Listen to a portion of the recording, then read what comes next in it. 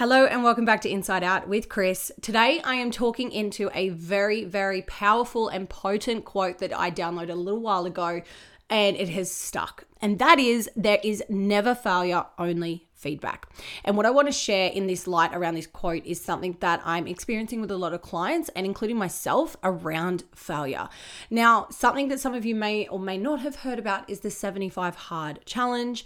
It is a challenge of mental toughness. It is something that they have stripped right back to being basic things that you need to do over a 75-day period, which looks like all the things right here that my videographer is going to pop up and pop in.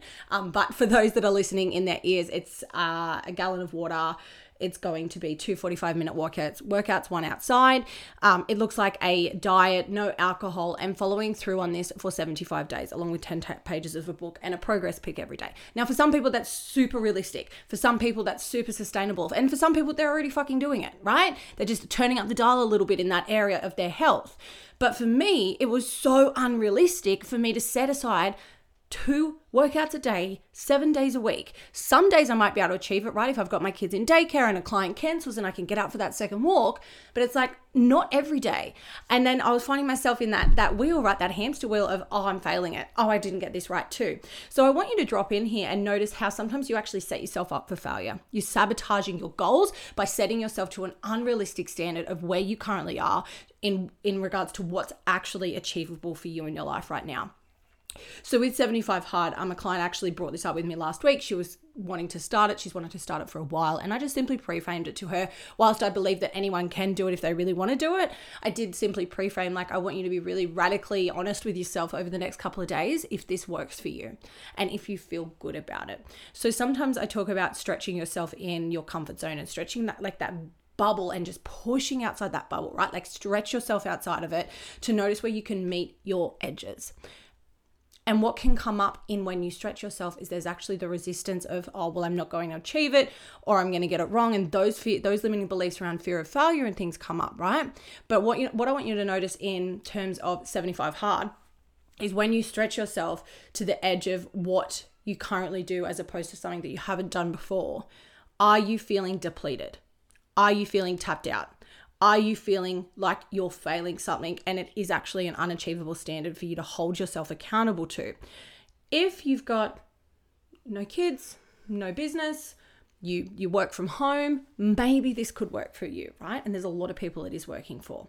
But what I wanted to share with you and why I wanted to share this experience is because for my client, after a couple of days, she was like, I don't think this is for me. I'm actually getting super angry with myself because I'm trying to find the time to go for a walk outside this afternoon and I actually have so much to do and I'm going to fall behind on all the other things I have to do. Like, why am I actually wanting to do this? For what purpose is this going to serve the future me, right? By simply sticking to this to show myself I can, or am I doing it to meet the standard of, well, society's doing it, right? Other people are doing it. All these powerhouses are doing it. People with kids are doing it. People who said that they don't have time to exercise and now making time for 90 minutes a day. So dropping into that a little bit more, it looks like working out what actually fucking feels congruent and there's clarity in for you. And if you're experiencing that right now in terms of your health goals or your relationships or your finances or whatever area of your life, if you're experiencing there's resistance in meeting the edge, right? Actually look at the resistance. Is the resistance a comfort thing, or is the resistance a dysregulating thing, or is the resistance simply an unrealistic standard you're holding it to yourself? And make that call. And that immediate first thing, that first answer that drops into your mind on that thing that you're doing right now, that's your answer. So that our unconscious mind, we operate from there 95% of the time, right? So when we think something, that direct thought, that's your unconscious giving you an answer before your conscious mind has the chance to logically take control. So I want you to ask yourself that question, right?